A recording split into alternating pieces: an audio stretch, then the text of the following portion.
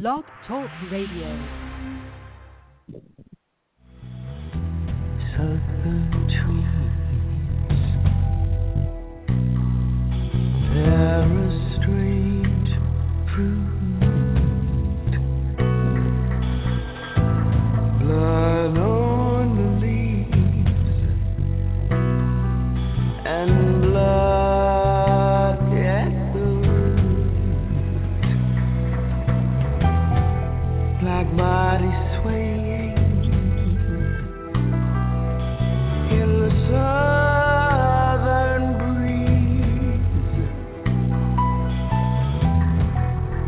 Strange fruit hanging from the poplar trees.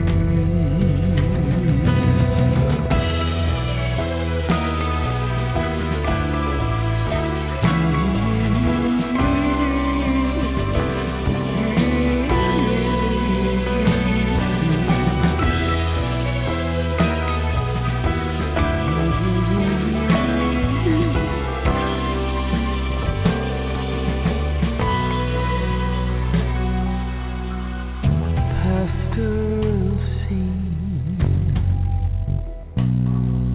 of the gathered South.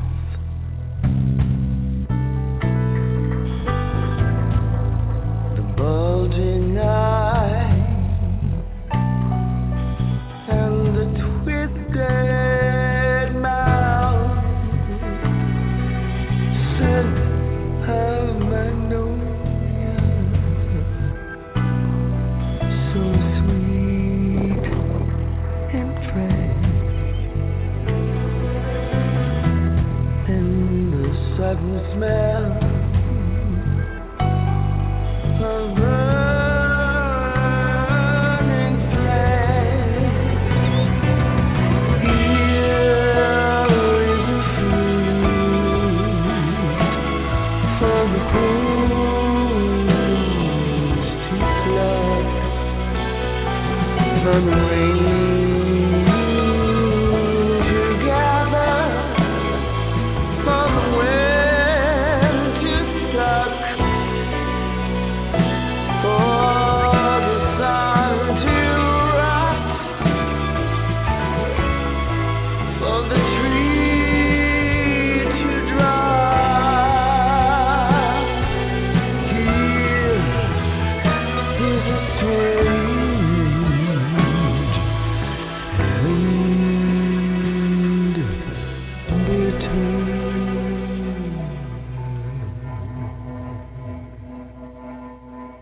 Can anyone breathe with a foot on their neck?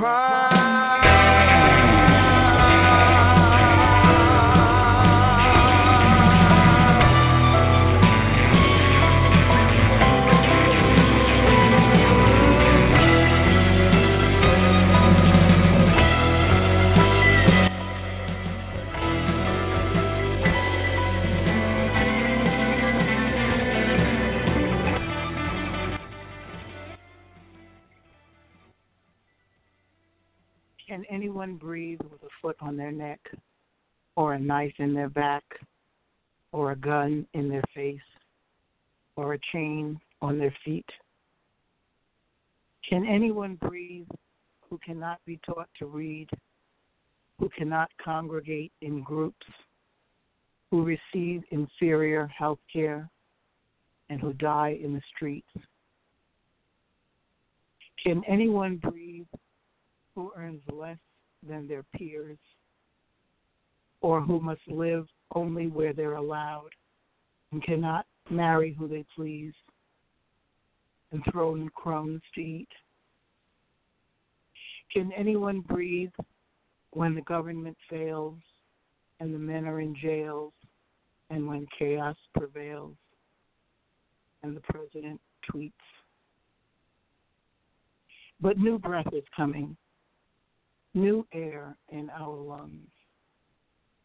A country suffocated by its own hatred, gasping and dying, is now on life support, building walls around itself, when the real poison is in its own veins. Can anyone breathe? In the words of the greatest president of our lives, yes, we can. Thank you, Lorraine, for your poem, Can Anyone Breathe, and for helping us to pause our regularly scheduled podcast to discuss the police brutality that led to the anti-racism protests that followed the May 25th killing of George Floyd, an unarmed black man in Minneapolis who pleaded for air as a white police officer pressed a knee into his neck. I am Max Zadek, otherwise known as Mr. Diabetic, and tonight we're sharing our thoughts and our feelings about what happened, how we got to this point, what the obstacles to reform have been, and what we could do going forward. Joining me on this open forum are Patricia Addie Gentle, poet Lorraine Brooks, Jeff James, Keith Anthony Fluitt, and Lisa Chester Weir. And you, that's right, you could call in to voice your comments at 347-215-8551. Again, that's 347-215-8551. Lorraine, I wanted to start by praising you because probably no other time in our history does the concept of language matter mean more than it does today. And at the same time, most of us having a hard time expressing what we're going through and what we're feeling. And somehow you've managed to put your words down in that poem, which I just think is so powerful. I just wanted to get your feedback on what the process was like for you to do this, and how what are you thinking? Well, wow. It was very difficult for me to write, I have to say that. I have been struggling for the last, week and a half, as I'm sure many of us have been. And I've been watching television and watching CNN and talking to my friends and seeing things posted on social media and feeling, a lot of ways. I've been on an emotional roller coaster. I'm angry, I'm sad, I'm scared, I'm disappointed, I'm a lot of things. And when you asked me if I would write a poem, of course I said yes, because I always say yes. And then I think about it and I thought, well, I don't know if I really can write a poem. And I almost didn't. I almost was going to call you and say, Max, I just can't do this. But then I watched George Floyd's funeral this afternoon, and how moving it was, how dignified people were, how thoughtful they were. I happen to love Al Sharpton, and I think he gave a great eulogy. And it got me to thinking that if those people can be, can act in a dignified way and can go through what they went through today, and everyone could be there to support them the way they did today, then surely I can write a poem. So that's how it happened. I didn't actually sit down to write the poem until about maybe an hour and a half ago. And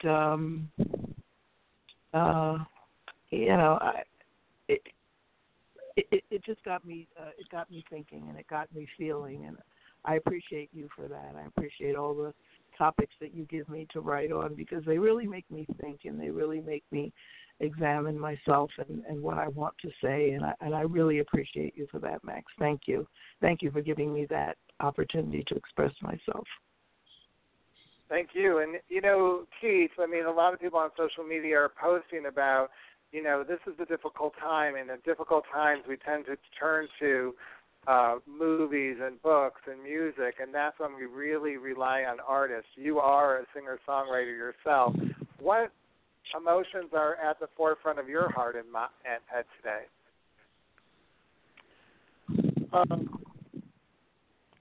Like Lisa, my emotions are everywhere all at once. I go from hot to cold, up to down, sideways. Emotions are everywhere. And then watching the funeral this afternoon just heightened all of my emotion, from just being thankful that folks are finally getting it, but also being mad that it took this for folks to actually get it and actually do something, make a move on it. And I was speaking this for at least 2 years that folks, it's not gonna be until we all come together and just have a march and do something like that for folks to actually get what we're trying to say, what we're trying to get across to everyone.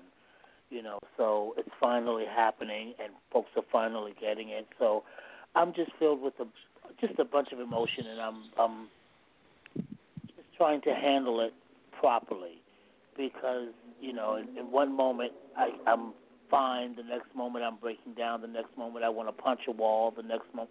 So as for musically, I haven't written anything about it yet, but I'm constantly in thought, so I know at some point something will come out pertaining to what's happening now, to what we're all going through right now and feeling right now. And Jeff James, you're on vacation, so I appreciate you making the time for tonight, but I challenge you, like Lorraine, to kind of help us find the music to talk about tonight and for this special show. I'm just wondering, where you are today with some of your thoughts and what messages you were looking for in the music to help us do this podcast. Well, for me, just feeling totally devastated this past week and a half, totally exhausted, and just the music trying to express, some kind of comfort, but also some kind of activism, just something to prove a point because music is so important to how we feel, and if we can't express it ourselves, hopefully through the music, who can do that for us? I mean, picking these songs, I'm hoping that we can sit back, we can learn, we can listen, and just keep an open mind. Lisa, your mother, and I want to know from your personal standpoint, again, just check in with us first as yourself and then as a wife and a mother and, all of us, sisters, brothers, aunts, uncles, and everything. How are you seeing this moment, this movement? Well, I have, I'm an African-American woman, and I have 2 sons.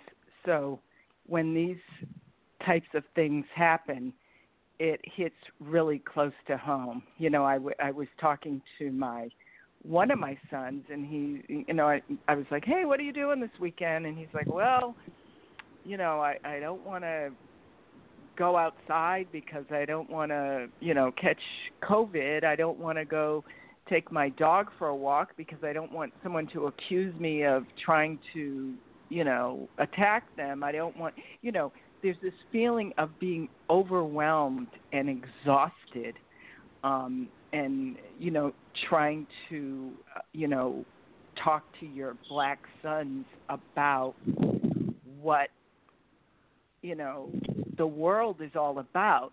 But on the same hand, I'm very hopeful because the crowds that have come out in demonstration, in peaceful demonstration, have been multiracial. They've been all ages. They really seem to get it. So I want to thank Lorraine for pushing through and doing that poem today, because it was just expressed everything that, a lot of us are feeling, these days. Patricia, you're a mother as well, and I think you're a new grandmother. So how do you look at this moment and this movement, and how are you today? I am trying to be well, and yes, I think we all have emotions that are all over the place. As an African American woman, I do have daughters, but I have son-in-laws, and I have two male grandkids. So I, too, am feeling some sort of way. And it's the kind of lessons that you just never hope that you have to teach, and the kinds of tragedies that you hope you never have to witness. But I've seen a lot, and I just have a feeling that, it's going to continue for a while. But out of tragedies, movements start, and it's usually a tragedy that has the most impactful type of movement. And I do feel like change is coming, that things are different. I was looking at the funeral service today as well, and I was impressed when I listened to the minister who was a part of the initial civil rights movement, William Lawson, and he talked about how when he first started in the movement, how he could see, he marched, he walked, and he spoke from his wheelchair. So he was saying that he had marched and walked with Dr. King, and how most of the marches were African Americans only. Most of the protesters were African American, but now as he watches and he sees from his TV screen that there are multiplicity of all races, and so that's a big change that he has witnessed. So I see out of this that change is coming. It's slow. 1955 until now, that's 60 years, but 65 years, but it's been very slow, but change has been appreciated, but we still have so far to go. I echo that. I mean, this month in June is Pride Month, and I am a cisgender gay white man, and I somehow been programmed to kind of dismiss the ally, because unless the ally doesn't show up, lets me down, or disappoints me, I don't really give them the respect I think they deserve. And when I think of my own rights as a gay man, how many allies have come together to make my life better, it was in that moment of watching that video so many times, of hearing the helicopters and the sirens outside of my house all night for several nights in a row, that I made a decision that I want to claim the role of ally, and I don't want, and I just want to be. I think that idea right now, I'm supposed to be uncomfortable, because if I'm uncomfortable, I'm helping make that bridge and bringing more people into the conversation, like tonight and other days in my life, and I just feel that allies. Right now in this movement are critical, and there's so many ways, as we'll be talking about tonight, that people could get involved in this. And maybe it's just even having a conversation with someone about that. So, Lorraine, a lot of thought leaders have stated that as long as the media and country are focused on the what and not why we're protesting, specifically referring to the riot and looting when we talk about the what, things won't change. What's your opinion on that? Well, I think it's absolutely correct. I think this is just a symptom, and there's a disease that exists in this country and has for centuries, really. And I also believe that if this event had not been filmed, had not been broadcast, had not been literally filmed live as it was happening, that I don't think we still would be having this conversation. I hate to be a naysayer, or I hate to say that, to have to say that, but I really believe that unless it was this blatant and unless it was this egregious, I don't think we would even be having these conversations now. But I think this is something that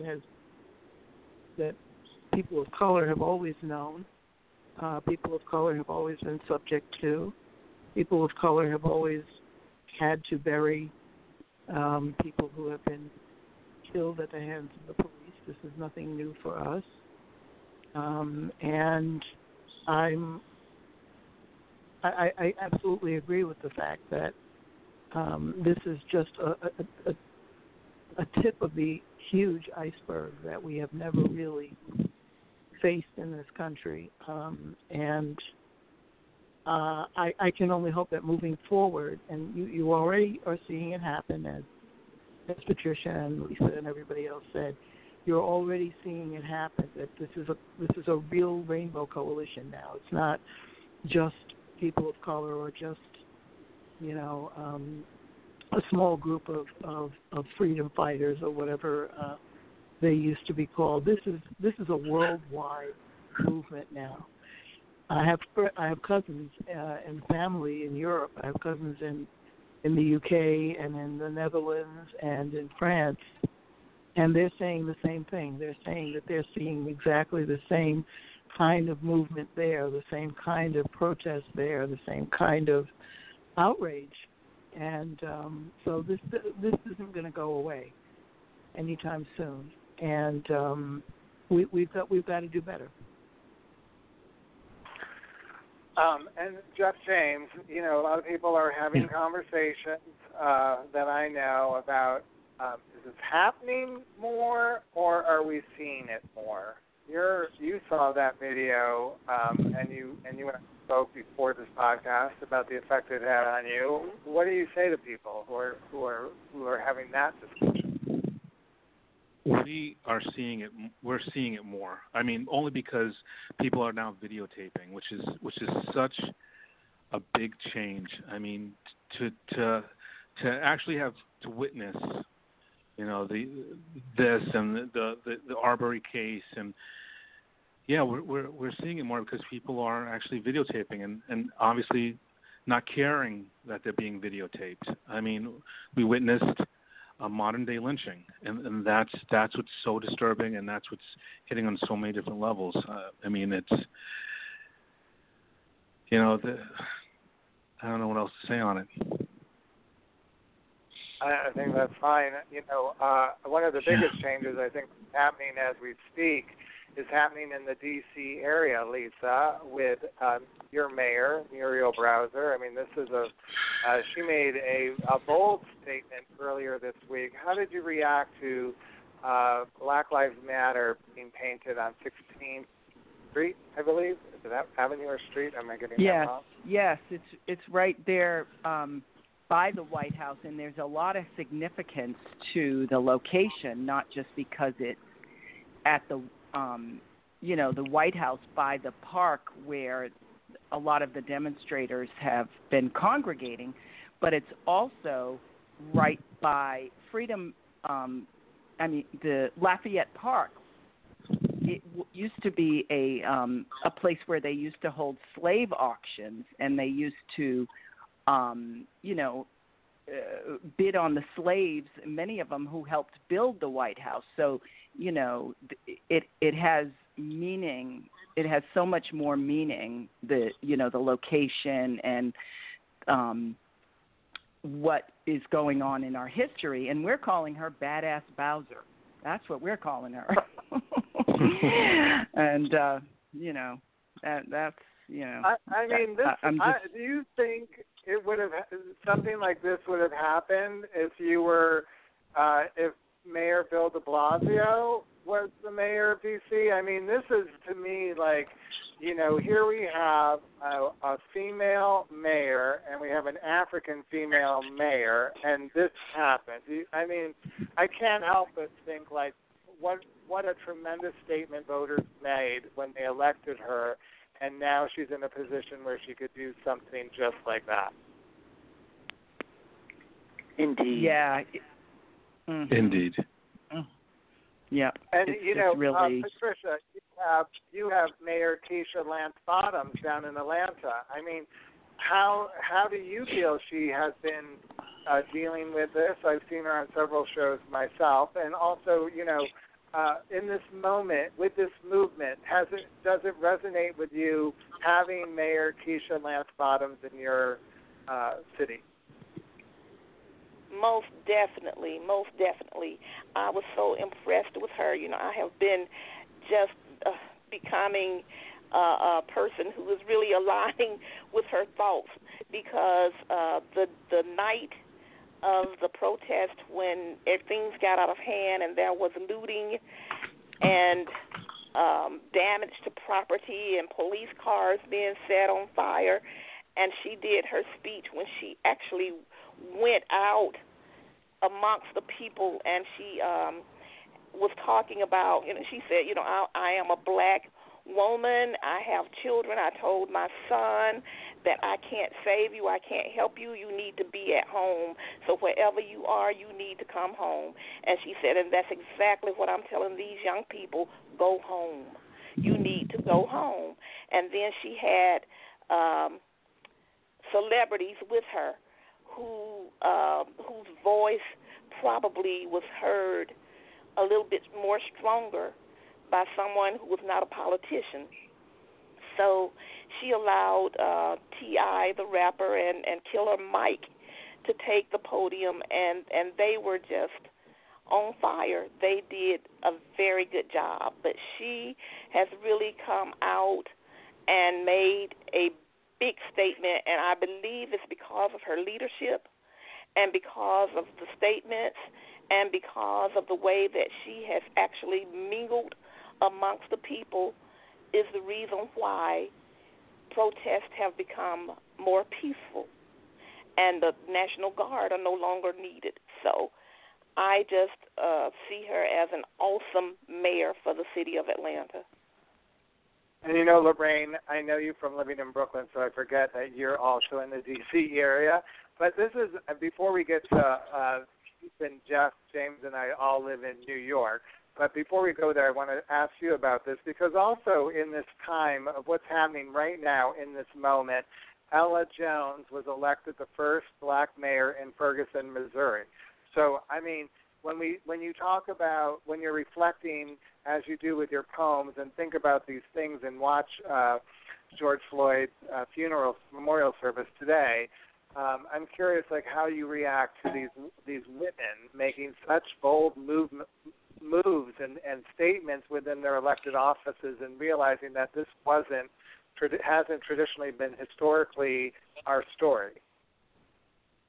I think it's indicative that we're changing as a society. I think we're recognizing that powerful, strong, smart, and capable people come in all stripes. And I think it's wonderful that women are being elected and are participating in politics. I'm a big fan of Mayor Bowser in D.C. I think it was absolutely poetic justice to paint Black Lives Matter on 16th Street. I didn't see that coming, and I think it's a wonderful thing. It's a wonderful statement. And I think it takes a lot of courage and a lot of, chutzpah to do something like that. And she knows exactly what she's doing and why and what the significance of it is. I'm also a big fan of Stacey Abrams and a lot of other very strong black women who are involved in politics now. I think it's been a long time coming, and I'm really glad to see it happening. As a black woman myself, I am so glad to see this happening. I remember back when Barbara Jordan was up and coming. I'm that old. And Barbara Jordan made a fantastic keynote address at the Democratic National Convention. I forget what year it was, but she made such an impact, and unfortunately she became ill and she passed away not too long afterwards. But now we see a new crop of really strong and articulate black women who are going to make a change in this country, and I couldn't be happier. me either, and Jeff James is going to point you right in the direction of telling us about our next song from the woman who said women rule the world, Beyonce. But before we do that, I just want to say when we come back, we're going to be talking about how the situation, right, the moment, the movement is affecting our health with everyone on the panel. So, Jeff, you chose our next song. Tell us a little bit about it. Yeah, well, it's Freedom by Beyonce and Kendrick Lamar. And what I love about Beyonce, you don't really see her in interviews. I mean, that's like it's her preference. But when it comes to her music, she is so vocal and so powerful in that. And she is a pop star. Let's not get it. Let's call it what it is. She's a mega star, not just an urban artist, but just a pop star. And I feel like Freedom has a lot to say how we feel right now. Here's Freedom by Beyonce. Trying to rain on the thunder. Tell the storm I'm new. I'm a walk, I'm a march on the regular. Painted white, black, blue. Love, forgive me, I've been running blind in truth. I'm a rain on this bitter love. Tell the sweet I'm new. I'm telling these tears going far away. One burn into flames. Freedom, freedom, I can't move. Freedom, cut me loose. Yeah. Freedom, freedom, where are you? 'Cause I need freedom too. I break chains all by myself. Won't let my freedom rot in hell. Hey, I'ma keep on running 'cause the winner don't quit on themselves.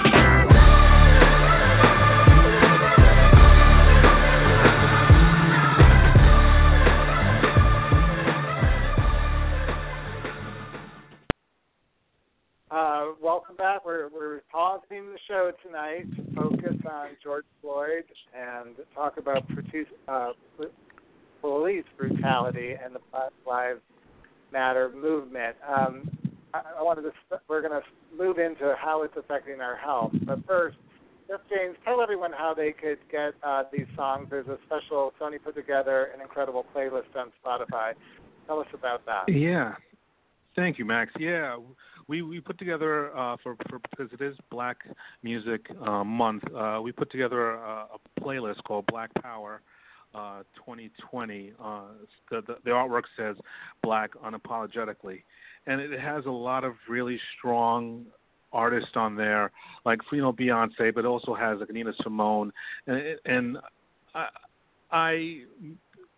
I developed it with one of my coworkers, and then we felt like we needed to have a strong statement. So there's stuff on there. There's Public Enemy. There's with very strong messages. There's Boogie Down Productions, Sound of the Police. But I'm really proud of it, and I feel that it definitely represents what's happening right now. Thank you. All right, so we want to talk a little bit about how this is affecting our health. And this whole moment, we've been surrounded by a pandemic going on. So, Keith, you have been open about living with type 2 diabetes on this podcast, some of your health struggles. What has this been like for you? For me, it's just, it's, I guess like everybody else, it's just time to get things in order, put things in place, put things in its proper place. For me, I've just been organizing my life, reorganizing what is next for me, carrying on with the things that I was doing before, but just doing it inside, health-wise, as far as exercising and taking my medication and just being on top of myself, eating properly and stuff like that, cooking more, even more at home, and buying fresh produce, and just staying on top of myself, being accountable for what I'm putting in my body so I can think, see, hear more clearer, just making sure that I'm on point for whatever journey is for me, just making sure that I'm prepared for whatever comes my way. And you've had a lot come your way because you've spoken to me and we said we could talk about just the struggle with unemployment and making that happen. Tell us a little bit about that, and then the struggle is real with all of that, and then how has that impacted your health? Well, thank God for me, it hasn't hurt me, my health, in any way, shape, form, or fashion. But I can see how people with some type of issue, health issue, how that can just, this whole unemployment situation, the pandemic, everything can just push them over the edge because it's just stress. It's a highly stressful thing to be dealing with. I dealt with it myself for close to 8 weeks before getting any kind of response, and then when I thought I was getting a response, it was the wrong response. It's just a cycle that this whole system takes you through, and they keep saying that they're working on it and they're fixing it, but I'm talking to people today that still are in the same position I was in a few weeks ago, where you can't get, the only thing that you need to get from someone is to speak to someone, because you can't get in what you need, you can't get it off of the computer, and it tells you, it keeps pushing you back to this number to speak to someone, because they're saying on the computer your papers aren't filled out properly and you need to speak to someone. And when you try to call that number to speak to a representative, of course the number's busy. And if you do get someone, like when I got, the one time that I did get someone, I got someone who was just hired, and they were just hired to tell people, we'll call you back. We can't give you any information. We can't tell you if you're even in the system. We can't do anything for you but just take your information and say that we'll call you back. We can't say when we'll call you back, who's going to call you back, when the call will come, and none of that. So it's just very stressful, highly stressful. Thank God I had folks like you guys to just vent, and other folks that were going through the same thing. We just used each other to vent and try other, if something worked for someone, hey, this worked for me, I called this number, or I went on the computer and did this and it directed me here. So, we all have to help one another with this situation, because it isn't any better. The more and more they say they're working on it and it's getting better, it really isn't. It really isn't. So you just have to stay in the struggle like everything else. Just stay in the struggle, and eventually things will come through. Even when it does come through, that's even going to take. Each step has some type of issue that you have to deal with. So even when it looks like you're getting closer, you are getting closer, but you will be at a standstill at each step you take. And Patricia, as long as we're podcasting, it's almost been 10 years, I don't think we ever can give enough attention to how what Keith just described, the stress, anxiety, and emotions play into managing your diabetes and how they affect your blood sugar. I mean, most of the time people just talk about food and exercise, but this moment right now, where several months ago, starting in March, every person with diabetes was being hit over the head with a constant message of you're at risk, you're at risk, you're at risk. And then dealing with these issues of what we just heard Keith say about employment, as well as health insurance and quality of life. I mean, this is real for people with diabetes. Talk a little bit about why the stress, why the anxiety, how these things affect our blood sugars, and why we have to really be attuned to that, and maybe even journaling about that as much as we may be journaling about our food or exercise or when we're taking our medication. Absolutely, and you hit it. When the body is under stress, then adrenaline causes insulin resistance, and the two hormones just don't work well together when there's excess of adrenaline. And people who are stressed really have a hard time dealing with those numbers. It's just almost next to impossible to get good readings and to have stable readings. They fluctuate a lot. So it is very important to address the depression or the whatever the stress is very important to address that. Whether it's to, do a virtual appointment with whomever your caregivers are, you might need to get recommendations or referrals to counselors. And there's nothing wrong with talking to someone who is able to help you to deal with the stress. But so often, and especially in African American community, stress, depression, and those types of anxiety-related diagnoses are swept under the rug. We don't address them. We don't talk about them. A lot of people feel like that's something that I just have to deal with. And, of course, they go downhill because we were talking about if you have uncontrolled diabetes, then you're at higher risk to contract COVID. You're at higher risk to get infections.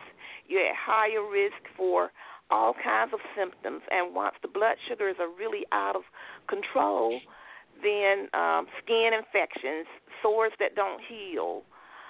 And now that we have even with COVID, we were kind of, hindered in the way that we shopped. I started doing online shopping, and so a lot of people aren't even, when we talk about the nutritious meals, there are people who are not computer literate, who won't do online or are unable to, and they have nobody to do it for them, and especially elderly people who are afraid to go into a grocery store. And so it compounds that, here you are with diabetes, your doctor's office is closed, not everybody's doing virtual appointments. Sometimes you might have to change caregivers. You're just in the middle of a lot of battles that we're fighting right now. So the stress is definitely a big part of health care, and it has to be addressed. There's just no way around it. And true or false, stress and anxiety can manifest like this. I could have a baked potato, and every time I've had it for the last 10 years, I could always get a blood sugar reading of 130. I'm making up a number. Please don't quote me. It was just a hypothetical. Mm-hmm. But under these conditions, I could see that same time after I check my blood sugars after having the baked potato, right now in this moment, the number could be much higher. Absolutely, because of so the stress. That's like something that people have to be aware of, because we all hate our meters if we don't have good numbers. And so even when under, like Keith said earlier, under trying to do the best he can, being mindful, numbers could be going off the charts, and it really could be because of emotions. And I think it's just such an important thing to clarify with people.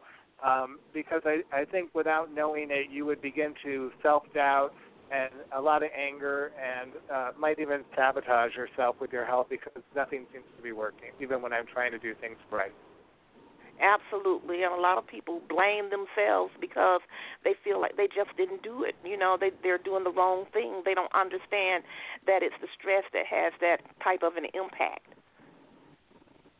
And Jeff James, you're in this moment right now too. Have you found yourself indulging maybe things you shouldn't have? How are you coping with what you were experiencing, as you said to me, after watching that video multiple times? No, I'm really trying. That's so. I think about it every day. Really, I make sure to eat properly. I haven't been exercising as much, which I beat myself up on, but I made a promise to myself to get out this week and do some walking. But yeah, it's a constant struggle. I know that this stressful time, I want to reach for some comfort food because I want to be comforted. You know what I'm saying? And it's just one of those things that's definitely on the forefront of my head. Managing my own status and just making sure I eat properly. So yeah, it's definitely a number one thing on my mind.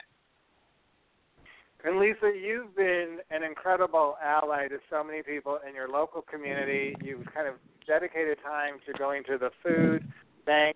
That's another way to kind of help manage the stress and anxiety, is probably helping other people. Have you found that to be true, and what has the experience been like for you? Well, yes, because I work from home anyway, but something about this just feels different, and some things with the business have slowed down a little bit, and I just really wanted to do something, and I have a sewing machine.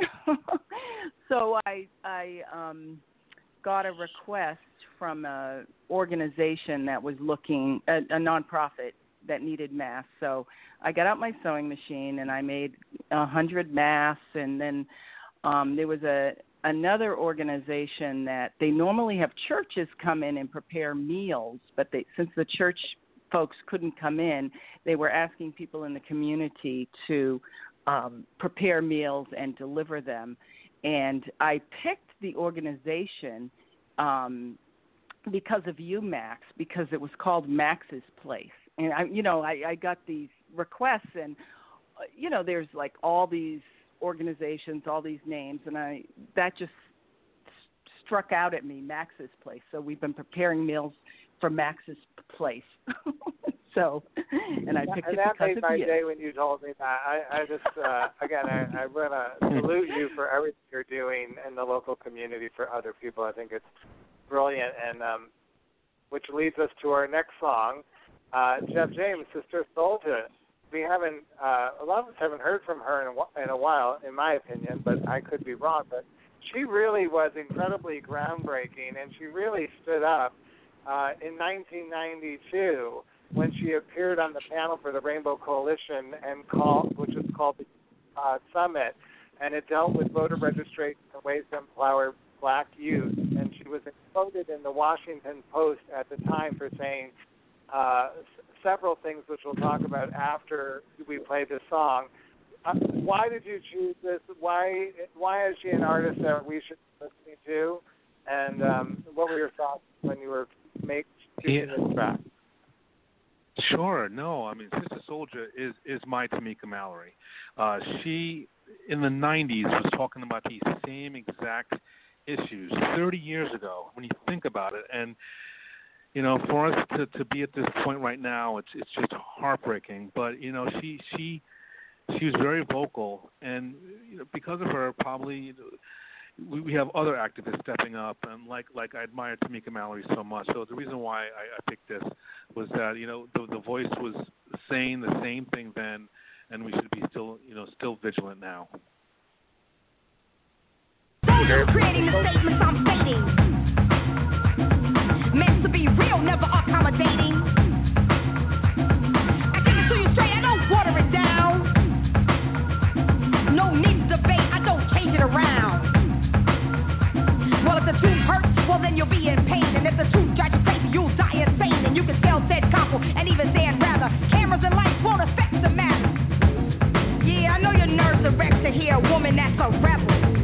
Well, you heard the bass, but soldiers the treble. Expert scientists, PhDs. Soldier pays no homage to a paper degree. My mind is mine, my thoughts are friends to me. Damn your color and white world supremacy. Got you dripping and sweating, you can't believe what I said. Wait for me to change my mind. Hold your breath, you'll be dead.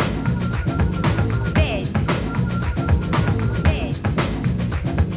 Dead.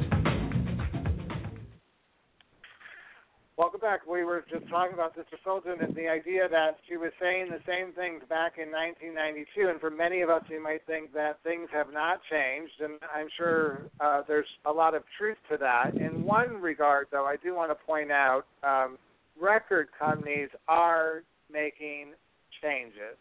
And so, Jeff James, I want to talk right now about this label of urban in the music industry and what is. Tell us about that. Yeah, sure. Universal Music, Republic Records, taking the step to remove urban from their verbiage.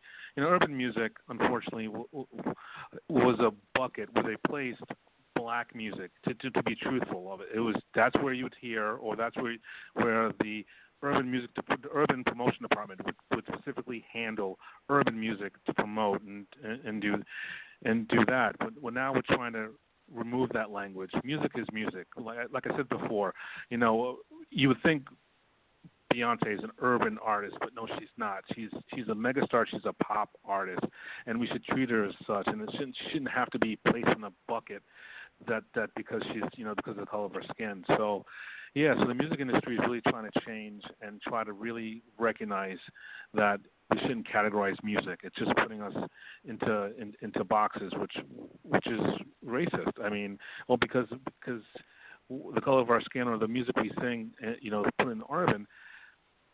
I mean, Justin Timberlake, for example, is a pop star because he's white, but yet he also crosses over to R&B. It's an issue that we're aware of and we're trying to get fixed. And this is an important issue because do you believe it impacts the record sales and the artist's finances by being labeled as urban?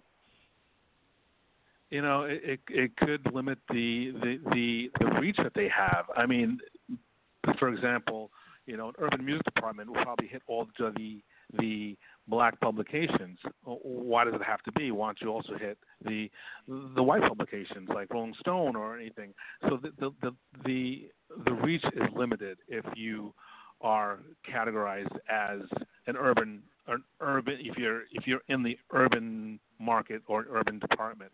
So yeah, I mean it could affect income because we're not exploring other options for that artist. Well, and I want to share personally in my time working for Luther Vandross that he wanted to be known as the premier male vocalist, not the premier black male vocalist. And Keith, you are a singer. How do those labels affect you in your career? Well, it does affect you a lot because people look at you as that one thing. They don't, because I came originally from the musical theater world and couldn't get a job in theater.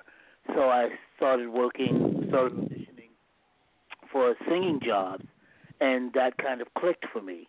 And once I started doing that, I did a record or two here in the dance market and then started doing a lot of background vocals.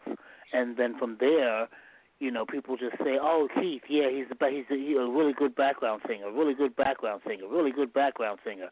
But I sing lead as well, and I have sang some lead songs as well. So however you're introduced is how people remember you. But my question for Jeff is, if they're doing, did away with the word urban music, what are those artists to do now, or what are they going to be called now that are urban artists? What are you going to call them now, and how are you going to rework their career?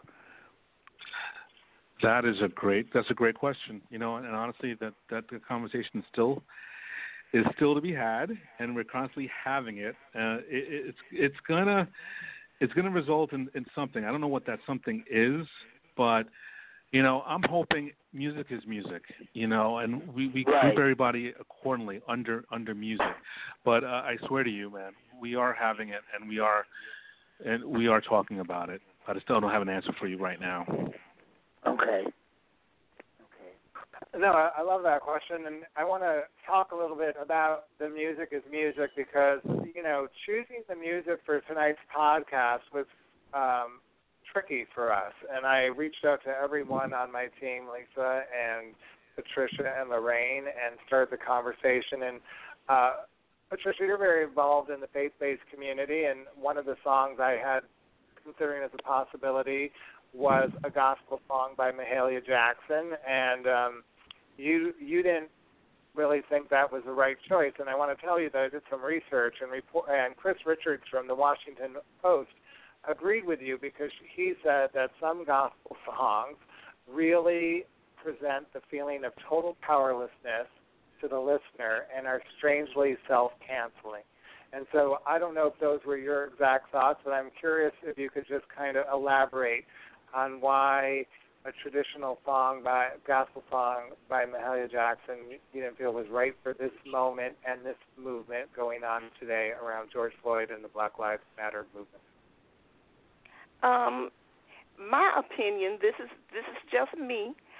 The song that we talked about was "You're Never Walk Alone," and we talked about it as being, in my mind, a song of oppression.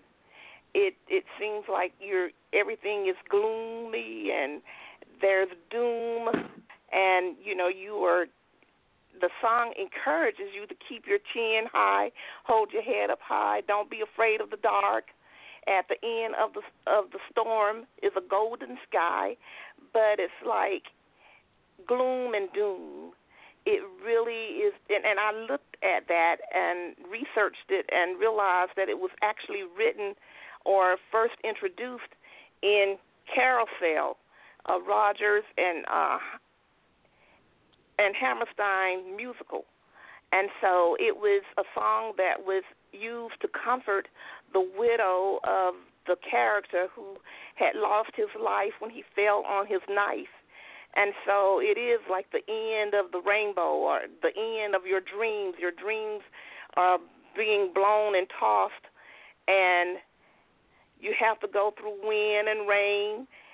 But, it is a song that tells you that you're not alone in your walk. And I think about it even with the protest and the marches that are going on. It is a song that raises the question as to, who's with you or who's going to stand with you. Do you have any advocacy? But it's not necessarily a song that brings about great feelings, but it kind of gives you some emotional upheavals. I want to agree with you. I mean, at first when you said it, when we had the conversation, I was a little bit like, oh. And then, for me, when I researched that song, I had always heard it at multiple AIDS walks. And when I reflected on our conversation, in the conversation and afterwards, I realized just what you were saying. It was something to kind of appease me. It wasn't a call to action. It was almost like, it's okay, we're dying of AIDS, and we don't have to do anything to move forward. And I just, like, in that thought, I immediately, I'm just joking. I don't mean to be laughing. In that thought, I really dismissed it for what you just said, and I think it is really important. And again, language matters, the message matters, and Keith, probably at no other time, someone like Curtis Mayfield matters. And, again, going back to Sister Soldier, she recorded that song in 1992, but Curtis Mayfield, who I know you're a huge fan, he was doing some of this back in the 70s. Tell us a little bit about this man, this artist, and why, if you're trying to look at different music for inspiration, motivation, call to action, you might want to mine some of Curtis Mayfield's catalog as well. Oh, Curtis is just a great storyteller of time, of what's going on in time, even with just his songwritings for some of the movies that he was involved in, like Claudine and Sparkle, and the big famous one that's out of my head right now, which is crazy, with the Pusher Man and all of that stuff. Those are very iconic songs that will, that talked about a certain period in time, and some of that stuff is still, even some of the stuff that he wrote for the Impressions is still, moving songs of today that can, that we're still fighting and still asking and still trying to achieve those same things that he was writing about in those songs. And he was just like Master P says, don't talk about it, be about it. He was one of those guys. He just didn't talk about it. He was actually, he actually went ahead and he knew that he wasn't getting his just due by working for somebody else and on their record company and working for that label. So he started his own label. He made sure that he wrote all of his songs, and kept his publishing, his writing. He owned everything. The same as, other great songwriters like Ashford and Simpson. They have great catalog. Reach Out and Touch. A great song of today. That still gives me chills today when you listen to those lyrics. It's Curtis and folks like that. Those lyrics are meaningful lyrics that still stand strong today. And will stand strong throughout the test of time. And then when you look at the history and see, what made them that way, it's just even more enlightening to say, oh, I see why they struggled so hard to do what they did, to keep what they have. It wasn't just like I want to be a singer, I want to be popular, I want to be famous. I want all of that, but I also want to own it. I want to be able to utilize it the way I see fit, the way I see my music should be utilized. And a lot of us don't get that opportunity. So I love Kurt. I mean, there's nothing bad I can say about Curtis Mayfield. From reading his book, every lesson that he learned so well to make sure that never, whatever happened, never ever would happen again to him.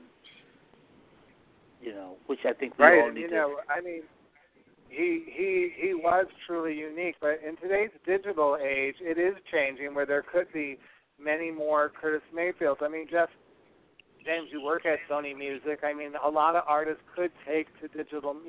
You hear this from a lot of artists. We've heard this from Prince for years about wanting to own their music, wanting to do that. I mean, like Keith just wonderfully described, Curtis Mayfield. This is something for emerging artists to think about, is going at first digital before then partnering with labels. That does happen, doesn't it? That does. No, you know what? Honestly, I've been talking to a few artists or young artists that want to get into the business. It's so important to establish a base.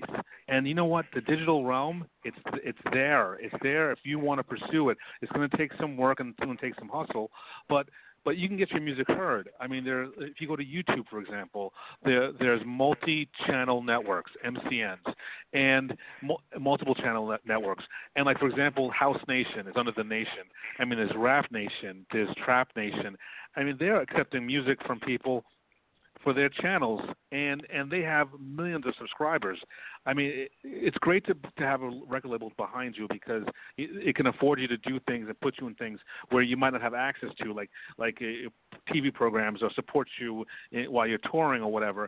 But there's so many options for you to go out there and present your music. Really, I mean, it's there, and I agree with you, Max. The digital realm is something that more people should pursue, and you could be your own artist and own everything. I mean, and what is going to be what do you think the option is now, right now, when live entertainers like Keith and Lisa and I work on a live show for Fandross, like these events cannot happen, and there's so many performers out there who are listening who I'm just curious to get your thoughts. They make most of their earnings from live performance. Oh. That is going to be gone for a long time. We don't know when it's really coming back. Are labels like Sony talking about ways that we could create income streams for people who can't perform live? It's going to have to be part of the conversation. I tell you, my heart breaks for any artist right now that needs to tour, and that's their living, because we all know that's where you're going to make your money. You're going to make your money being an artist by going out there and supporting yourself and touring. And I honestly don't have the answer. I mean, there's ideas like a drive-in theater type idea, but I don't know if that's realistic. And it's something that we have to address, or at least partner with the artist to figure it out. I mean, we are trying live streaming. Don't know how well money-wise that is. At least the artist can perform their song that way, but as far as like going to a venue before we even have a vaccine, I don't know when it's going to be like. When's going to happen, man? It's devastating. Well, it's affecting all of us, because it's even affecting people like you, Lisa, because you are so, like you said, you work from home, you do a lot of websites, you do a lot of building of websites. You've had to kind of like, I would think, dust off some skills, improve some skills to go into this new frontier as we're ultimately, learning iMovie, GarageBand, and so on. What are your thoughts on it? Well, it's it's really forced you to think creatively, and at least in the short term, we've been able to help some of our clients transition into a new reality, whether it's doing things virtually or whatever their business model is, helping them to make the most of it. But long term, we just need. Jeff said it best. It's devastating for so many things, and it has so many tentacles that maybe you don't even think about, from rent to the list goes on, and it's just very sad. But like I said before when I was talking, I like to be hopeful.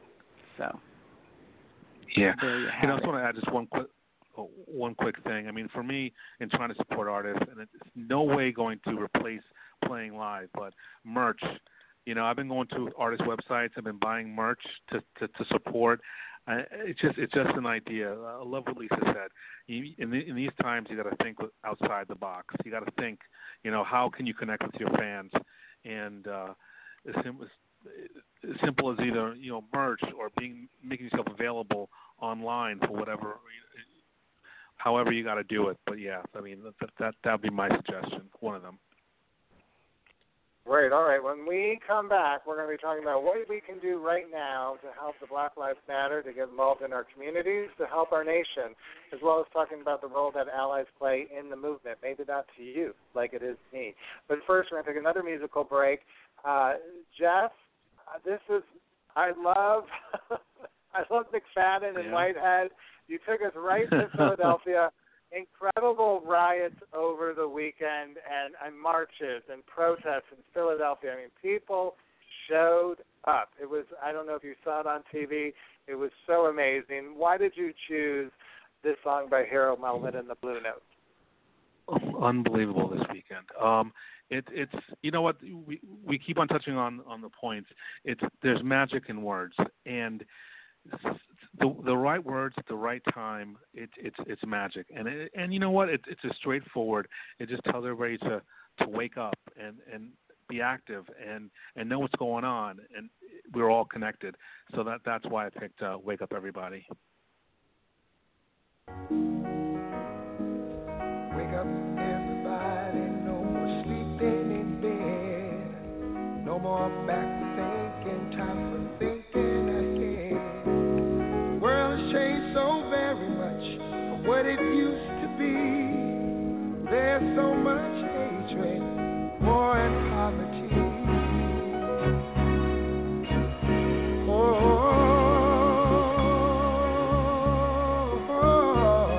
Wake up, all the teachers, time to teach a new way.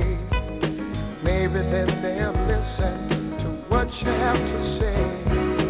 They're the ones who's coming up, and the world is in their hands. When you teach the children, teach them the very best you can. The world won't get no better if we just let it be. Na, na, na, na, na, na. The world won't get no better. We gotta change it, just you and me. Wake up, all the doctors, make the old people well. They're the ones who suffer and who catch all the hair. But they don't have so very long before their judgment day. So won't you make them happy before they pass away? Wake up, all the builders, time to build a new land. I know we can do it if we all lend a hand. The only thing we have to do is put it in our minds. Surely things will work out. They do it every time. The world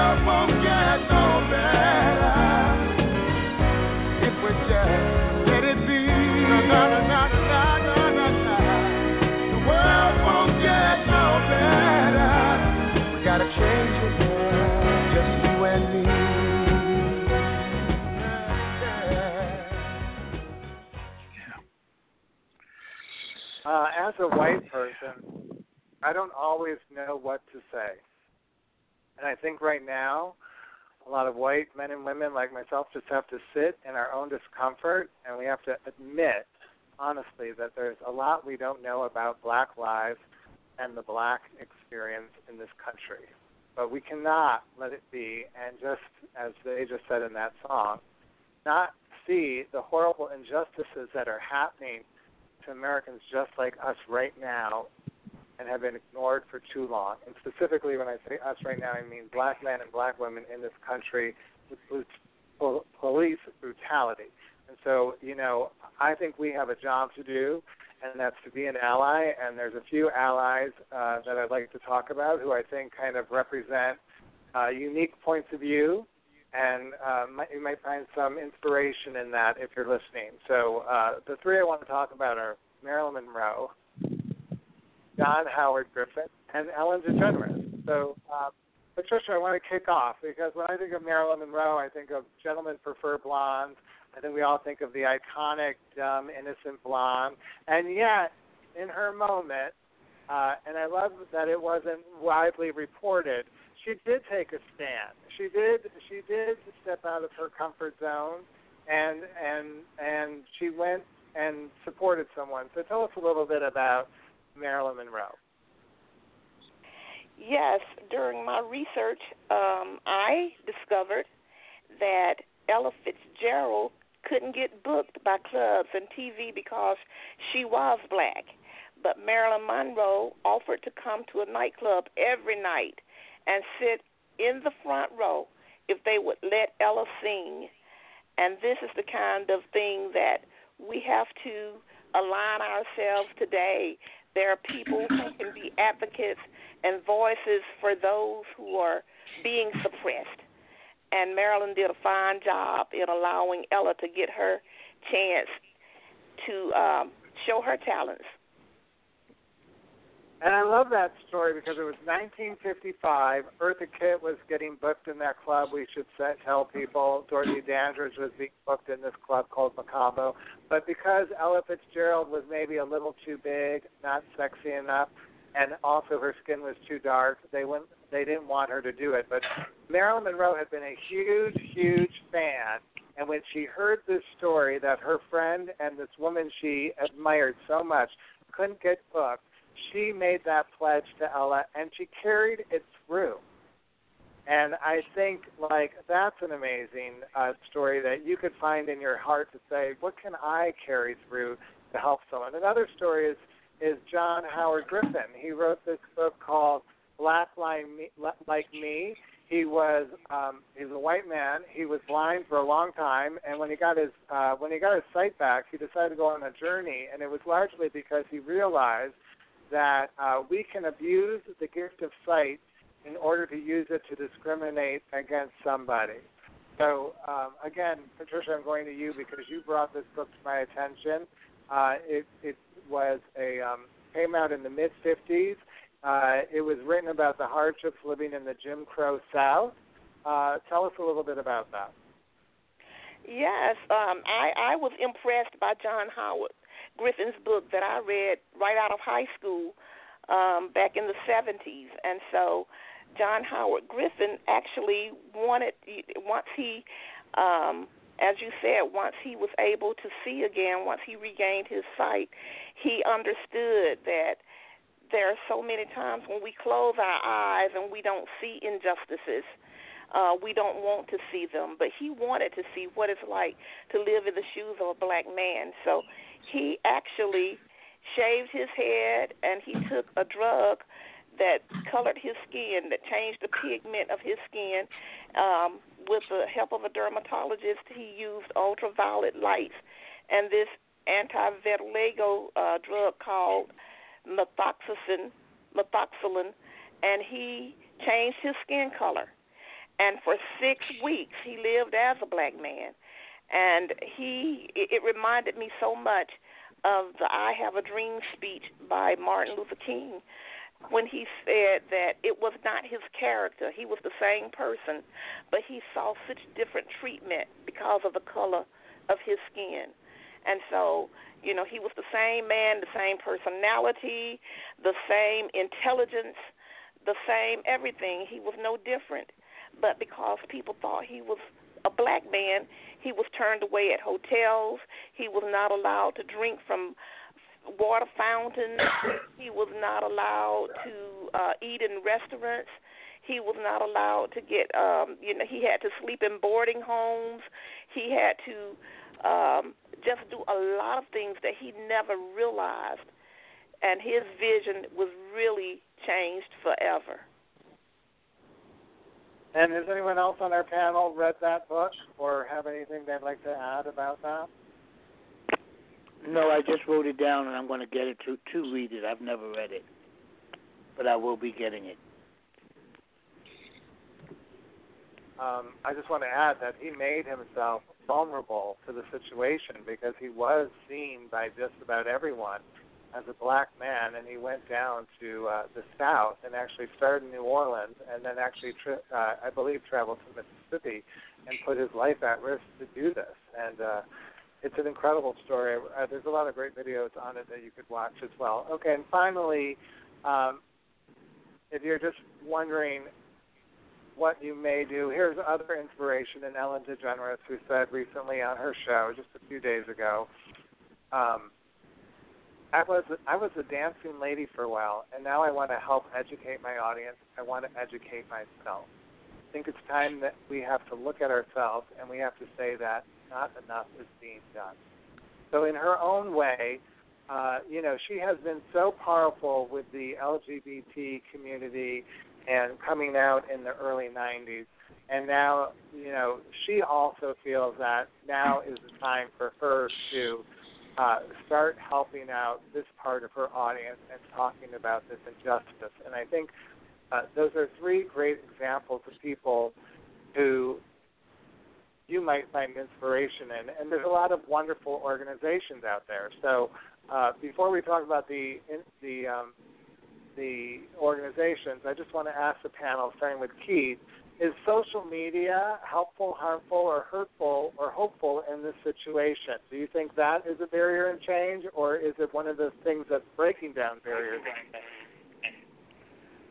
I think it's just doing both. I think what we all as individuals need to do as far as when it comes to social media is just to do a thorough check, because lots of times information is being sent through social media that isn't the correct information, and people run with that. It looks good or whatever to them so they share it with others, thinking they're sharing some good information that they can pass on to someone else, but it hasn't been, no one investigated it. It's not true, or half of it isn't true. So it's a pro and con. You have your good things with the social media, and you have your bad things with social media. I just think that with all of us using social media, especially when we're trying to pass on information, check it first before you pass it on, just to make sure that it's truthful. No. Jeff, Margaret Brennan on Face the Nation interviewed Attorney General William Barr on Sunday. He said, I think reform is a difficult task, but I think it's working and progress is being made. I think one of the best examples is the military. The military used to be implicitly a racist institution, and now I think it's bringing the races together and providing equal opportunity. I think law enforcement has been going through the same process. What do you think when you hear that response from our Attorney General? Yes, I agree. There should be some kind of reform.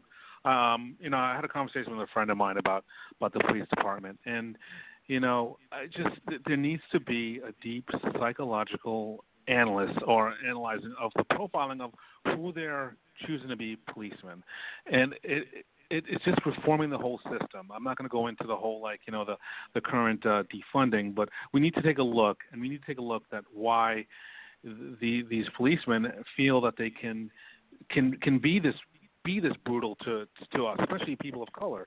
I mean, is it because they're scared, or is it the way they're trained? We have to investigate that. So yeah, I mean, we need to take a look at that, and I agree. And And we should. Reform of the system is needed. And Lisa, in the same interview, which is Face the Nation with Margaret Brennan, she interviewed Attorney General William Barr. He said, I think there are instances of bad cops, and I think we have to be careful about automatically assuming that the actions of an individual necessarily mean that their organization is rotten. Just reacting to the incident by immediately putting the department under investigation doesn't necessarily result in improving the situation. How do you respond to that? Well, I mean, I do agree that there are some, wonderful police officers. I mean, I'm sure that, we all know, like a police officer. We have a relative who's a police officer. My uncle, I'll give him a shout out. He was the first black police officer in my hometown in Leominster, Massachusetts. There are obviously some training and some institutional issues going on that is allowing this to keep happening and happening and happening.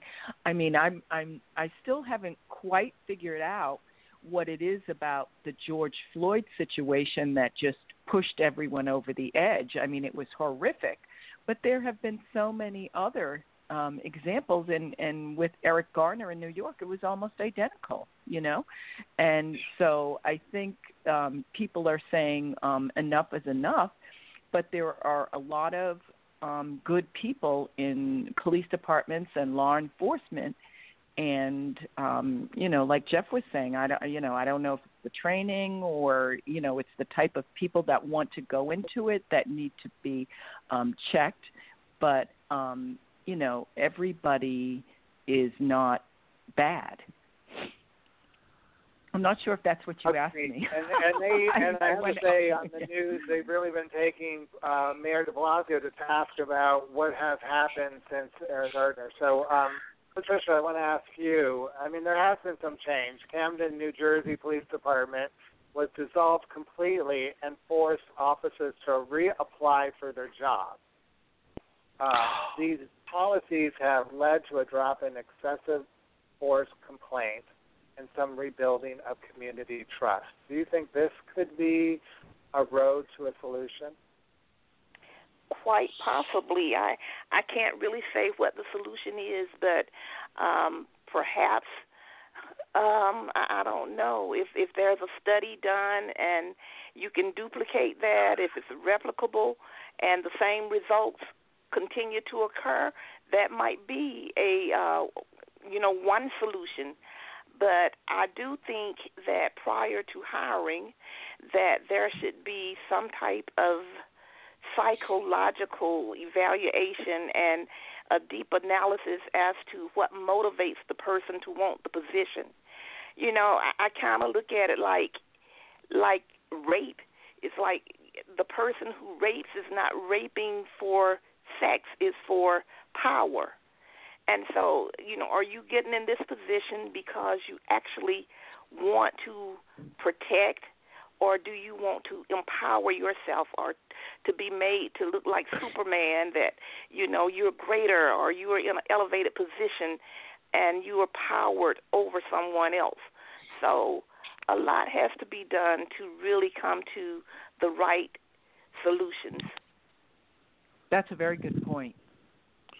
I agree. And if you're interested in helping in the fight with qualities, you should check out the NAACP Legal Defense Fund, Campaign Zero, which is dedicated to ending police brutality, Color of Change, which works to move decision makers in corporations and government who are more responsible to racial disparities, Equal Justice Initiative, which provides legal services to people who have been wrongly convicted, denied a fair trial, or abused in state jails and prisons. And I should say that the NAACP Legal Defense Fund Education Fund is America's legal counsel on issues of race. They focus on issues of education, voter protection, economic justice, and criminal justice. And we'll be posting all that on our website, along with a few more organizations that you could check out. Okay, I want to just get your final thoughts on one more thing before Jeff, we give you the last word with our last song from one of our favorite iconic divas of all time. But recently on CNN,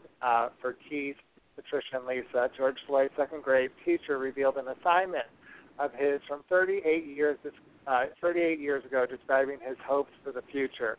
In it, he said, "When I grow up, I want to be a Supreme Court judge." Patricia, we'll go back to you. Any thoughts? An incredible statement to find that out about George Floyd. Yes, I read that. It really touched me that was something that he had said.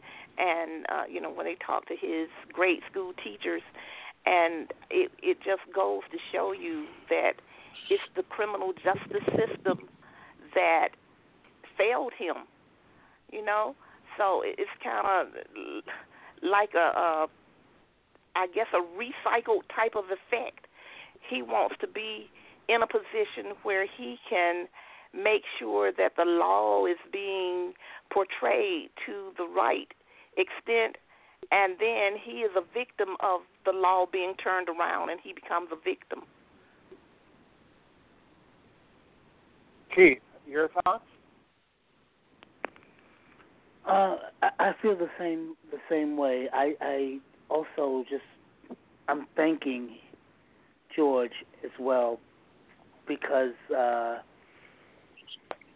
I was saying before, I'd mentioned before with some other friends that, his purpose. This was probably his purpose in life for this to happen, so the whole world can see.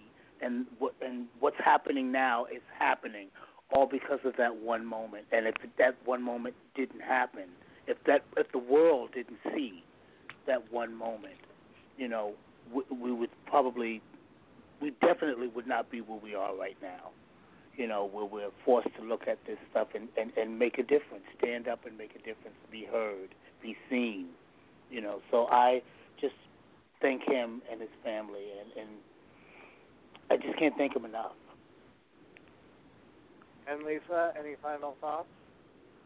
Well, after listening to Keith, I've changed my final thoughts because initially I was going to say that how sad it is of his life was cut so short and he didn't have the chance to fulfill his dream. But now, after listening to Keith, I'm looking at it more spiritually and thinking that this was the way it was supposed to happen, because this was not just a moment of him being murdered. This is a movement. His life has turned into a movement.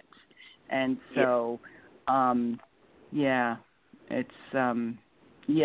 would like to thank his family too. And I know we're getting ready to wrap it up, but I wanted to ask Jeff James when I got a sneak preview of the Black Power mixtape on Spotify, and I wanted to know when I can start sharing it because it's really fantastic.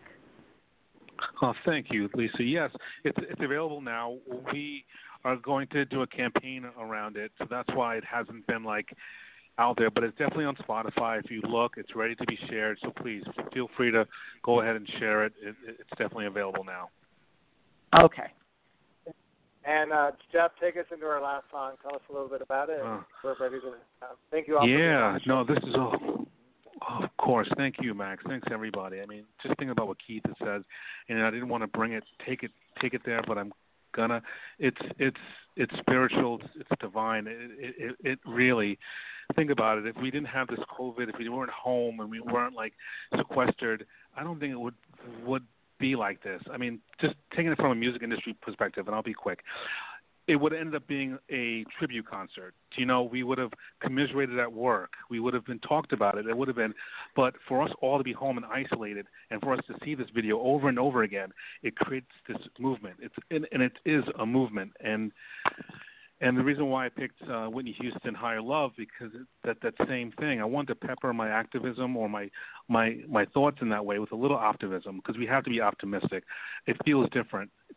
This moment feels so different, and I feel so positive that this is going to be a change, and that's why I chose Higher Love by Whitney Houston, the title mix. Think about it. There must be a higher love down in the heart or hidden in the stars above. Without it, life is a wasted time. Look inside your heart and I'll look inside mine. Things look so bad everywhere in this whole world. What is fair? We walk the line and try to see, falling behind what could be. Oh, bring me a higher love. Bring me a higher